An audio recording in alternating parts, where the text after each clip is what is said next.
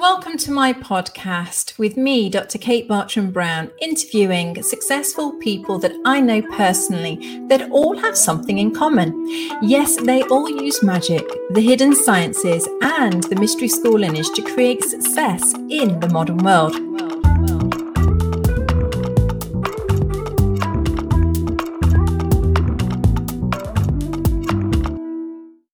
And we are live once again for our third amazing interview about sacred geometry with the lovely Jackie. How are you, Jackie? Hello, I'm well. How are you? Amazing. I cannot wait to hear about your experience of sacred geometry. So can you tell us a little bit about the class, how you experienced it, what you use the sacred geometry for? So the sacred geometry you use for pretty much everything.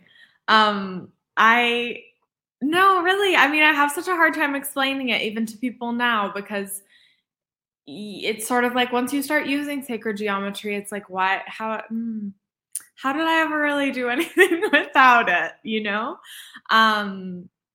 But yeah, I guess mainly for gridding, for protection is the best thing or the main thing I use sacred geometry for. But it's part of everything, part of all of us, right?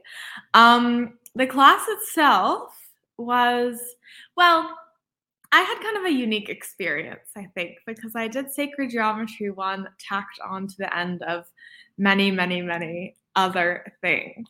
And it was sort of like my breaking point, because there's a very long little something that you do in Sacred Geometry 1. And I got a download and it just like hit that thing that needed to be hit. And I was like, I hate Sacred Geometry 1. It's the worst thing ever. But I've since done it 2 more times. And now it's like my favorite, my favorite experience and my favorite opportunity.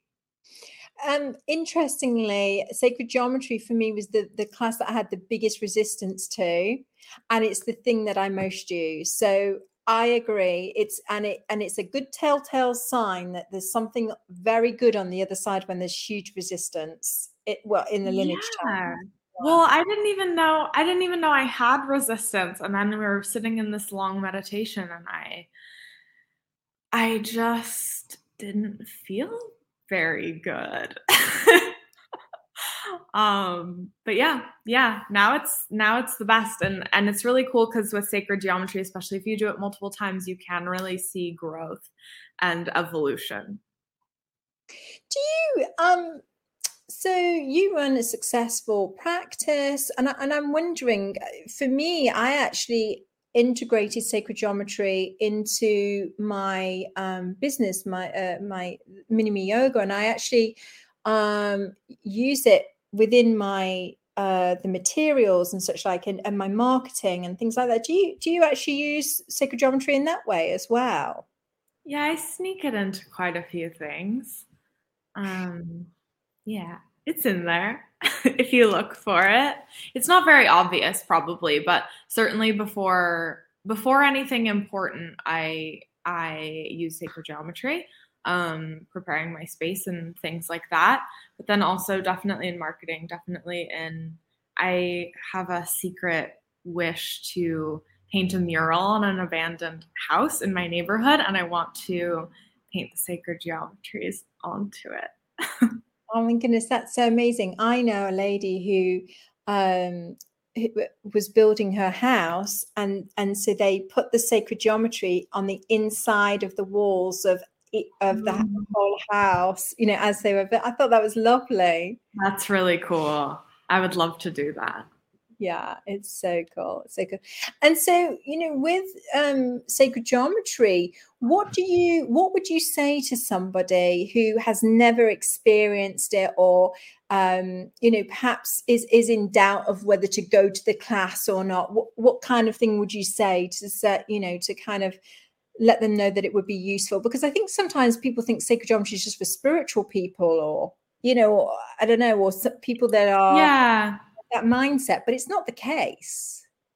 No, I mean, I think when you think about mathematicians and stuff like sacred geometries and everything, if you think about molecular structure and like now my science is coming out, but if you start thinking about molecular structures of things, it's all made of sacred geometry, and that's every cell, every molecule, everything. So you can think that's spiritual, and it is, but it's also not. It's also science. I mean, they're the same thing in my book, but yeah. I agree. I agree. And I think that's just great to remind people that this is for everybody. So you don't have to have any experience. You can just rock up at a sacred geometry class and get all the tools and have everything ready to go. Totally. And it's one of those things that's like so all encompassing that it's difficult to describe because it's a small class. It sort of feels like an add-on. It's kind of like, okay, maybe I have to do this for a prereq or whatever. But then once you do it, it's like why did I not want to do that in the first place? Because it really does become integrated into your life in such a huge way. Thank you so much. Thank you, thank you, thank you. It just whizzes by. I wonder if we could get you back on next week to talk about astral travel. Perhaps. To share your experiences of astral traveling. Definitely. Using sacred geometry, indeed. Yeah. Thank you so much. And thank you, everybody. We'll see you again soon. See you soon. Bye-bye.